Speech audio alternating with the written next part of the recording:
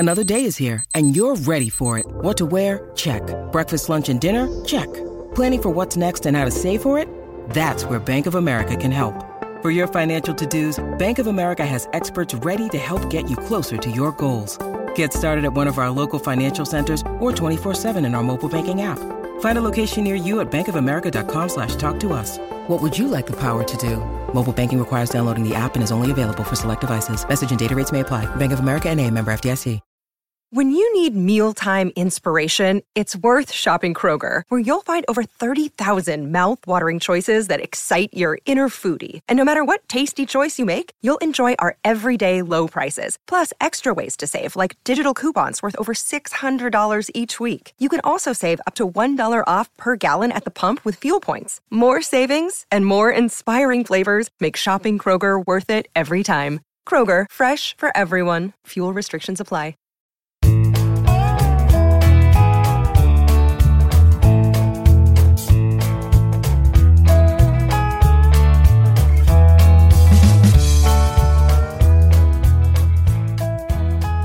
Thursday, May 21st, and you're tuned into the Cleveland Baseball Talk podcast. I'm Joe Noga, and I'll be joined shortly by our guest, Jordan Bastian from MLB.com, the Cubs beat reporter and former Indians beat reporter here in Cleveland. He covered the Indians for several seasons after coming over from Toronto. Jordan, a great guy, good friend, and an expert right now that the Indians fans can use as a resource to sort of break down the National League Central, as the Indians will likely face each of the teams in the NL Central at least 6 times during whatever sort of abbreviated season we get underway here, possibly in July. All that yet to be worked out, but can't hurt to sort of run down and preview some of these teams that the Indians will be facing, and who better to talk about NL Central teams than Jordan Bastian, guy who's been 2 seasons now, or a season and a spring training of covering the Cubs, knowing the ins and outs of Joe Madden and his crew. So we look forward to talking to our good friend Jordan Bastian here shortly when we come back on the Cleveland Baseball Talk podcast. All right, we're joined by MLB.com Cubs reporter Jordan Bastian. Jordan, great to talk to you. Been a while, but not too long. And, you know, we miss you around here. We miss you in Cleveland. But how are things out in Chicago, and how's things been since the isolation, since the quarantine happened? Yeah, Joe, great to see your face. You got the nice beard going. That's nice. Working on it.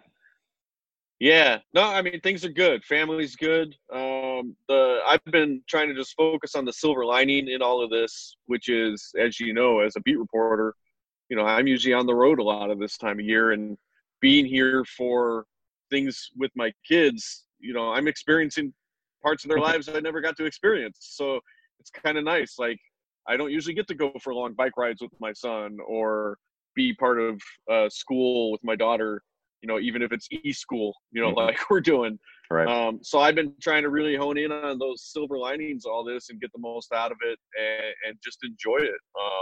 It's been a unique challenge for writers right now. I think we're all a little tired of writing about things that happened in the past, and we want to start writing about things that are going to be happening. So I'm following along with the reports and news and talks between the MLB and MLBPA, just like everybody, trying to figure out what this season, if we have a season, is going to look like. And yeah, missed you guys too. I was just having breakfast with my kids. They both had Cleveland Indians hats on because it was bright outside. It's Progressive Field. It's a picture of my son at the last game we went to last year when we were still in the process of moving. So a lot of memories, great memories in Cleveland, and you know, happy to be here talking to you today. Well, you know, I've seen following on social media. I see you in the yard playing with your daughter, playing catch, and that's great. I'm just waiting for one of those moments like the Cookie Carrasco video where his son takes one and whacks it and hits him right in the stomach. I'm just waiting for one of those moments to come through. But no, it's great to see, you know, basically you through social media flourishing out there in Chicago after you move and relocating the family and everything. What's the difference between Indians fans and Cubs fans. What's the reception been since you coming on the beat here there in Chicago, and how's the transition been? Yeah, it's comparing fan bases. I'd say it's pretty similar. There's just such a huge amount of Cubs fans, as you know. I mean, nationally.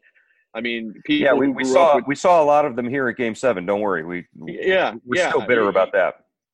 Right, but I would say baseball fans, very similar. One thing I always appreciated about Cleveland fans was how smart they were as fans. A lot of them. Mm-hmm. Obviously, you get the people you mute and block on Twitter, but then there's the smart, intelligent fans that really can engage in great conversation and debate. And I feel that's very similar here in Chicago. It's just the scale is different. I think that's really the only difference. People who grew up with WGN outside of Chicago, you know, a lot of them were Cubs fans by default. Similar with Braves fans. You find a lot of Braves fans in random places because of TBS back in the day. So I think just that national scale is a little different. But as far as fan to fan, I'd say very similar just in terms of being really smart, educated baseball fans. And that I love that. Those are the fans I like engaging with. All right. You touched on a little bit ago the sort of the glacial pace that this is moving at with these negotiations and this, are they going to play, are they not going to play, and how difficult it's been for us as baseball writers to sort of follow this and really have any sort of new material to right. Present to our readers. Is that really been the biggest challenge of this whole isolation? We were so close. We were 2 weeks away from a first pitch. Everything was ramped up and geared up for those final 2 weeks of spring training where, all your preview stuff was going to start hitting, and then, it's tuck it away in a file and just wait. Yeah. And one thing is, you think, oh, well, we're used to being at home in the off season. This is nothing like the off season. In the off season, you had potential news or trades lingering overhead, and you didn't know when it was going to come down. And I think right now we don't know what we're waiting for to come down. So you're kind of in this sort of mental limbo of, at least in the off season, I'm sort of always mentally on call, like ready for this thing to happen. And here I'm like, as you're sitting at home and you're trying to figure out, well, what can I make happen? What can I revisit? Right. What can I focus on, write about? What type of lists would fans be interested right now? What type of features, things like that.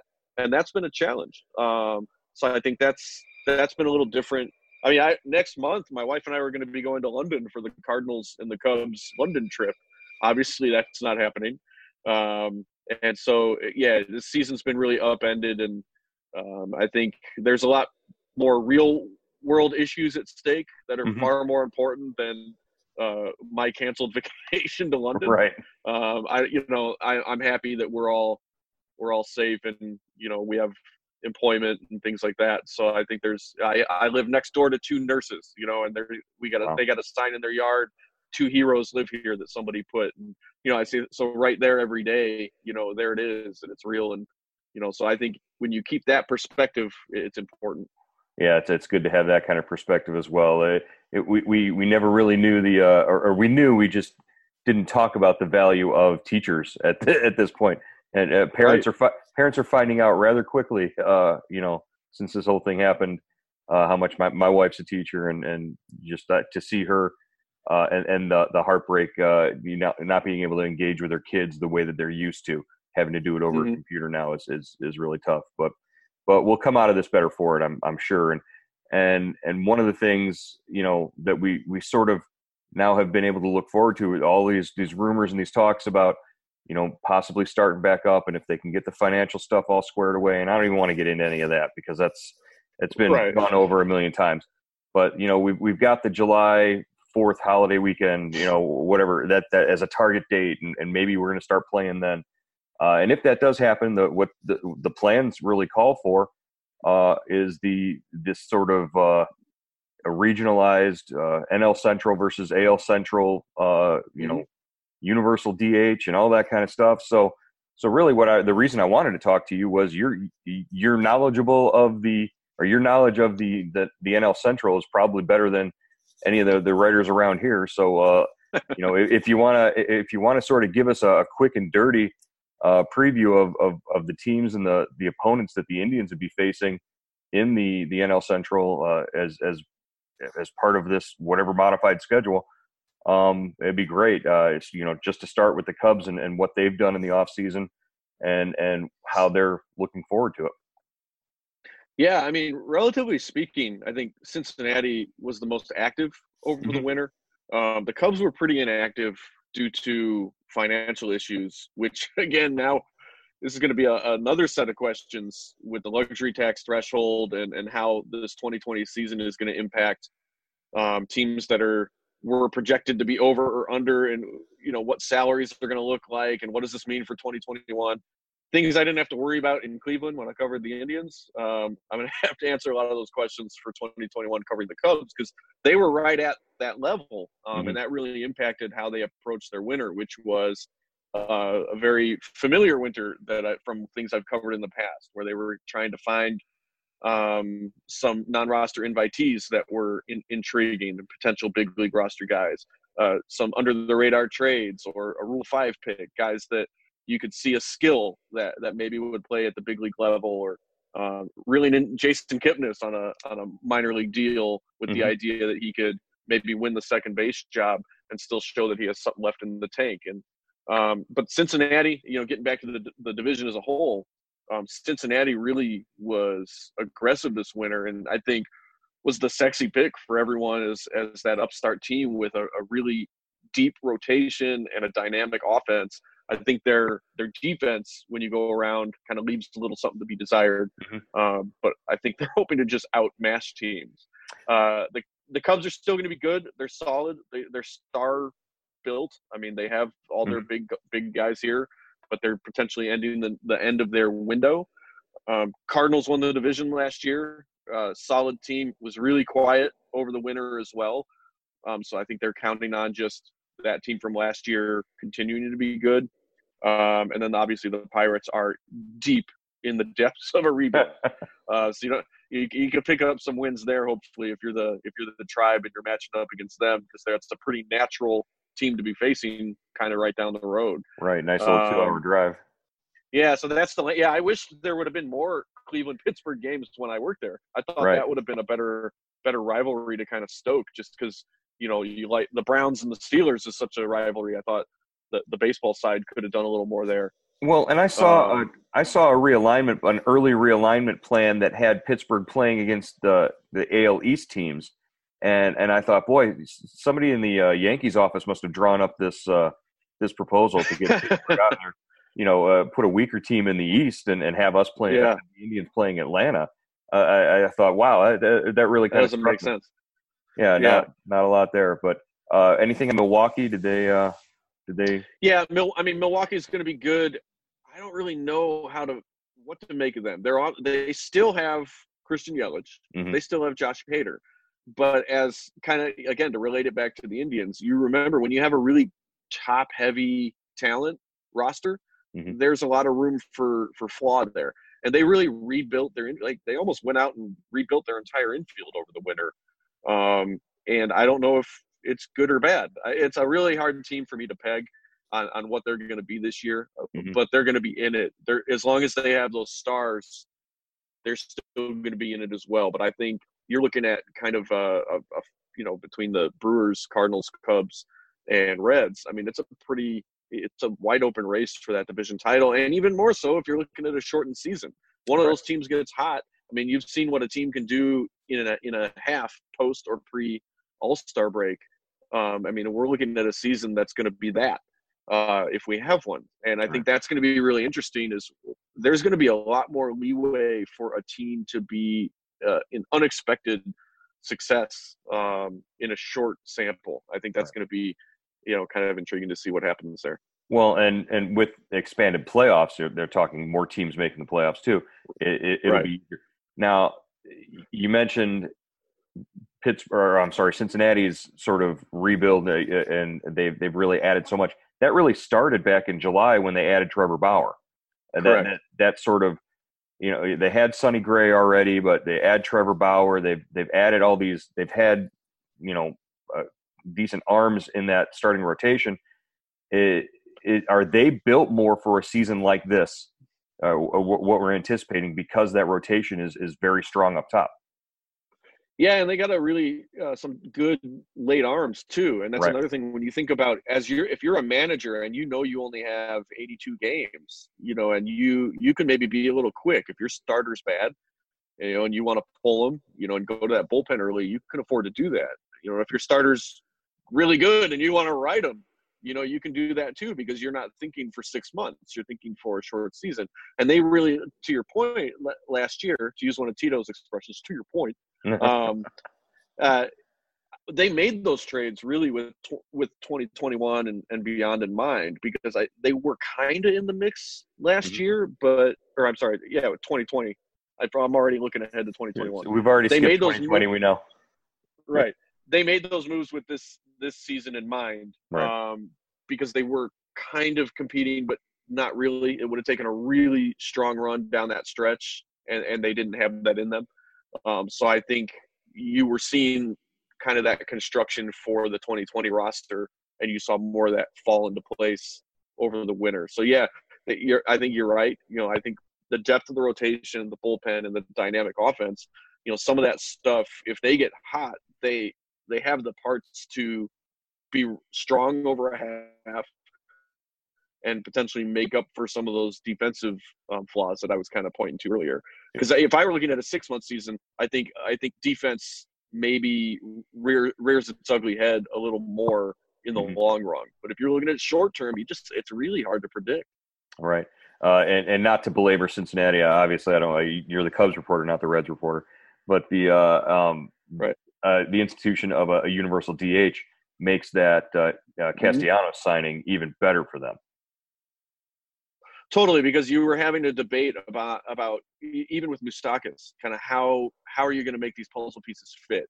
And if now I can slot one of them as a DH or rotate them around in a DH and potentially make that defense better and things like that, that's dynamic. That's going to be an interesting conversation in Chicago as well, because Kyle Schwarber is obviously the guy that everyone thinks of automatically as a DH candidate for obvious reasons. He's built himself into a pretty decent outfielder, but if he DHs, you could improve the outfield defense for the Cubs. And if he doesn't DH, they've got a guy like Steven Souza Jr., who they got to mash lefties, and he's coming back from a knee injury. Oh, man, well, now if I can use a DH to kind of keep him off his feet and just utilize his bat, that's something I can in the infield and all three outfield spots, mostly an outfielder. How do you best utilize him in the field, or do I slot him as a DH and, go with the best defensive outfield? There's a lot of conversations there that each of these teams are going to be having. And I think we're kind of beyond the days of just seeing whether you're an American League team or a National League team of just your one guy as the DH. They're going to look at ways to rotate and maximize platoons and prioritize defense, and that's going to cause some daily differences in the lineups. And I think that's very true for Cincinnati, and maybe a very great benefit to them and the Cubs as well. And it's true here in Cleveland as well, when you see them trying to work Framil Reyes into the outfield and give him some opportunities out there. It's to free up other positions and other guys to be able to move around. Tito talked earlier in the offseason about that, having that flexibility, and being something that he wanted and was looking forward to be able to do this year. So you sort of let it out there a little bit. We got a glimpse. Your Tito impersonation. Have you been able to use that around Joe Madden? Have you pulled it off, from a room outside to make him think that Tito was in the next room, or has the Tito impersonation come in handy? Because it was always a favorite here in the press box at Progressive Field. Oh, it just comes in handy among the writers. What's been funny is when I was in Cleveland, as you know, anytime I would reference Toronto, where I used to be the beat writer as well, ding. And now in Cleveland, I don't even know where I am now. Now in Chicago, if I reference Cleveland, the writers here will say ding. They ding the bell. There you go. Yeah, they ding the bell. So if I reference a Tito story, I hear ding, ding, ding, ding. So it's funny to see, some great tried and true traditions can carry on even if I move.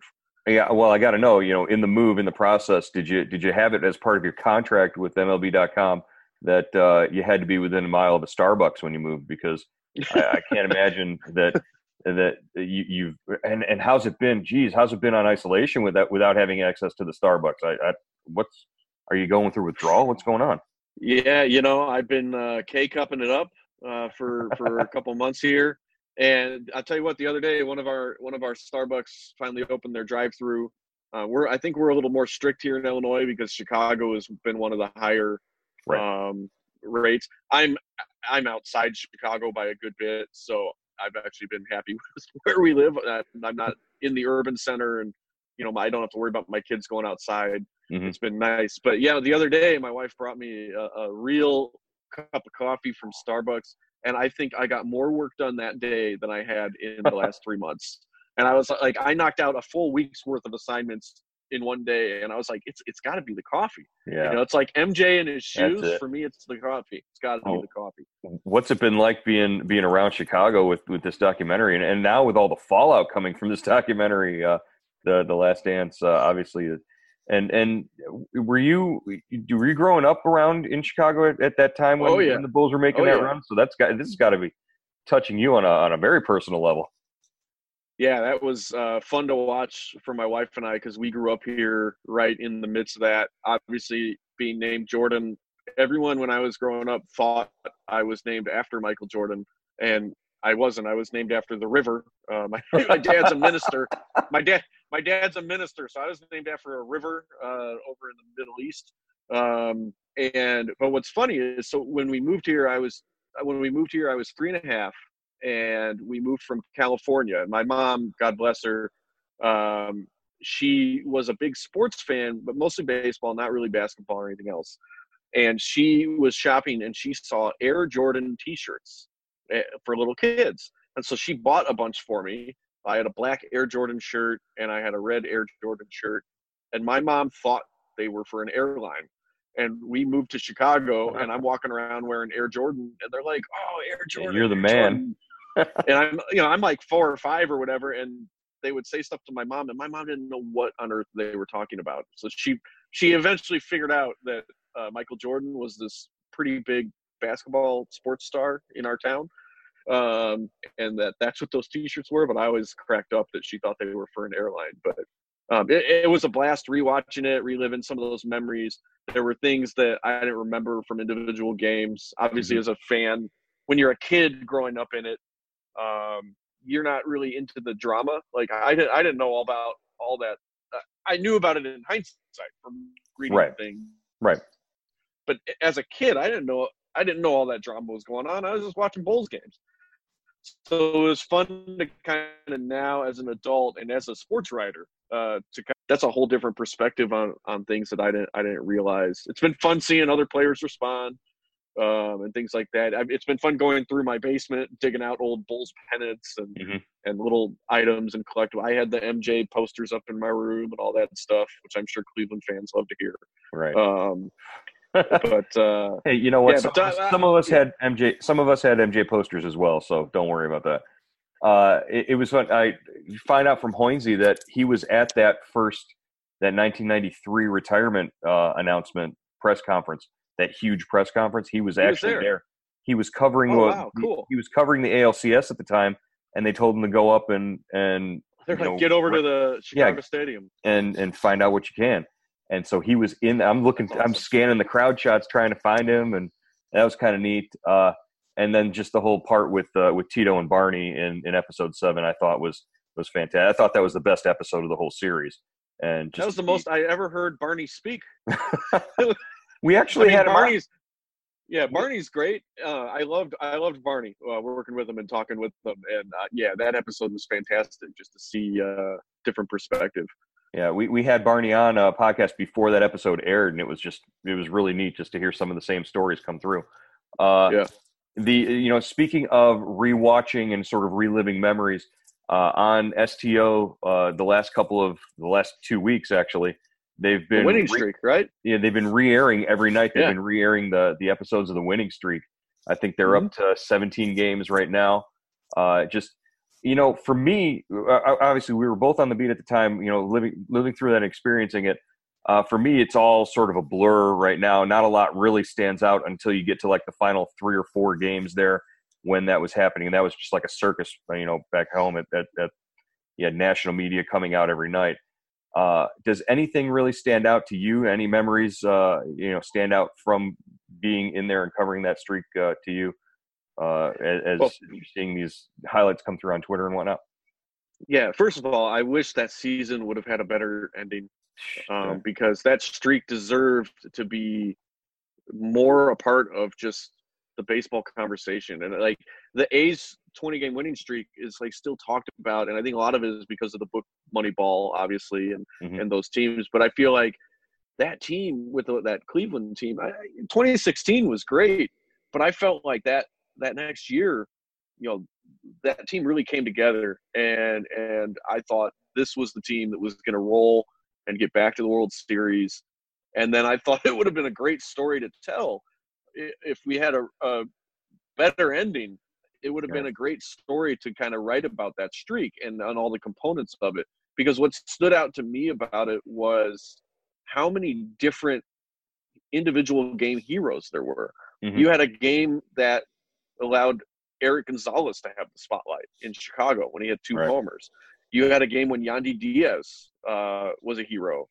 You had all these different, Jay Bruce coming in the big game. And obviously those moments, I thought what stood out to me was when you sort of looked at who did the streak, it was the whole team. Every single guy on that roster sort of had their moment. And I thought that was what was so beautiful about that winning streak. And I thought it would have been a great story to tell because each chapter would have felt like I can hone in on this player for this chapter and this player for the next one. Right. And, maybe Zach Meisel will write that book someday.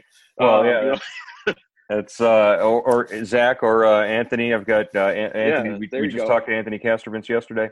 For me, the starting pitching was really the story of that, and the way that rotation just dominated each time through. And it wasn't just like one turn through the rotation; it was like 3 turns through the rotation, and each guy had a chance to step in. And I remember I believe it was Clevenger who said, we feel a responsibility to the other guys in the rotation, like to just keep this going and not be the guy to let this, to come out with a stinker outing or something like that and let this whole thing fall apart.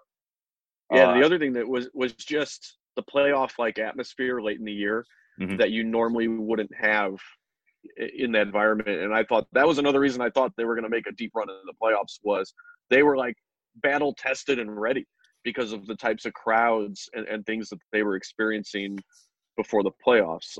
So yeah, I think the 2016, when it ended, it felt like they were still sort of fired up. They were disappointed, but fired up to get back to spring and let's go. I can't believe we just made it to the World Series. And then 2017 was just the gut punch of gut punches. Right. It was like this huge missed opportunity. And I think that team was so much fun. I think that was the best Indians team I covered. Right. The 2017, even though the 16 team got to the World Series. Well, and as it turns out, it doesn't matter if they would have gotten past the Yankees or not because they would have lost to the Astros. It was already predetermined that they'd lose to the Astros because of garbage cans and video games. Yep. So who knows about that? My one last thought about that streak, though. My favorite individual moment or whatever was I believe Pedro Gomez was there working for ESPN in the press box and covering the final games. And when the streak finally ended and we were all there sort of waiting for Tito's post-game press conference, we're in the auxiliary room waiting for Tito to come out. And Pedro had been needling Hoynesy, the whole time. He's like, come on, we need a hawk call. We need a hawk call. And he hadn't even prompted him right then. Out of nowhere, just Hoynesy rips off a hawk. Stood call. Up in the room. Yep, that was great. And we all just sort of looked around and we're like, well, there it is. That was wonderful. Always notable when the hawk call makes its appearance.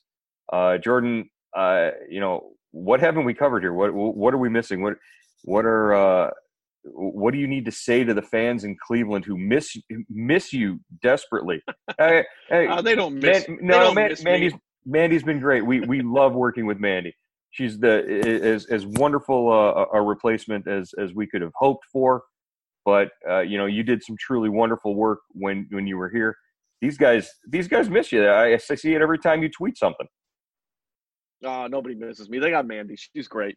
I miss all of you too. It's been a blast. The reasons I moved have all sort of come to fruition, is in terms of being closer to family, and even this situation, which is obviously unforeseen, kind of again reinforced like that we made the right call, because we've got the grandparents not too far away, and other uncles and aunts for my kids, and so I think all those reasons that were personal reasons for moving have been backed up and have made me think like, yeah, we made the right call, because it was a hard decision to leave, and we loved it there, and there's not a day that goes by that we don't sort of, just as a family, if something doesn't remind us. Like I said, today my kids are wearing tribe hats. Mm-hmm. The other day we had a great sunset here, and that made us talk about how much we missed sunsets over Lake Erie. When we lived in Avon Lake, it was such a good spot to walk up to the lake there and see. And there's so many different things that we miss about it. Yeah. So I don't know what we haven't covered though. I mean, nobody wants to talk about the Cubs over there. I know that. It'll be interesting. We'll want to talk about the Cubs when the Cubs come here, or when the Indians go out to Wrigley, and that's when we'll want to talk. And hopefully that's soon, because I'm dying here. I can't wait for. I have been a junkie for my kids' Little League, travel baseball to start. I've just been dying for it.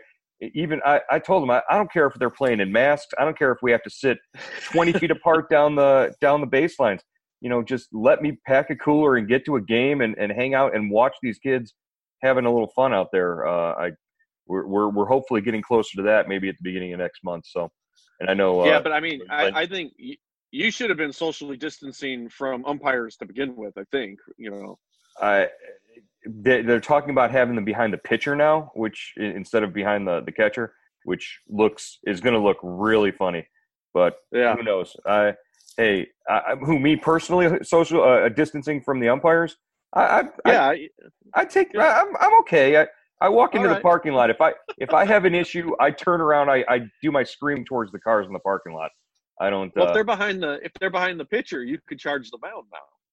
Oh God, yeah. My kid's out on the mound. You just see look up at me and say, "Hey, Dad, get out of here." That's great. No, but it's been really great to reconnect you and talk and Jordan. All the success in the world. Hopefully, we bump into each other at some point down the road here, covering games that actually matter and count for something. Let's look forward to that. Yeah, hopefully there's some divisional interleague matchups that we can actually discuss that happened this year. I don't have to keep writing about the 2016 World Series. All right, Jordan Bastian, MLB.com Cubs reporter. Great to talk to you. We'll talk to you again next time on the Cleveland Baseball Talk podcast. Later, Joe.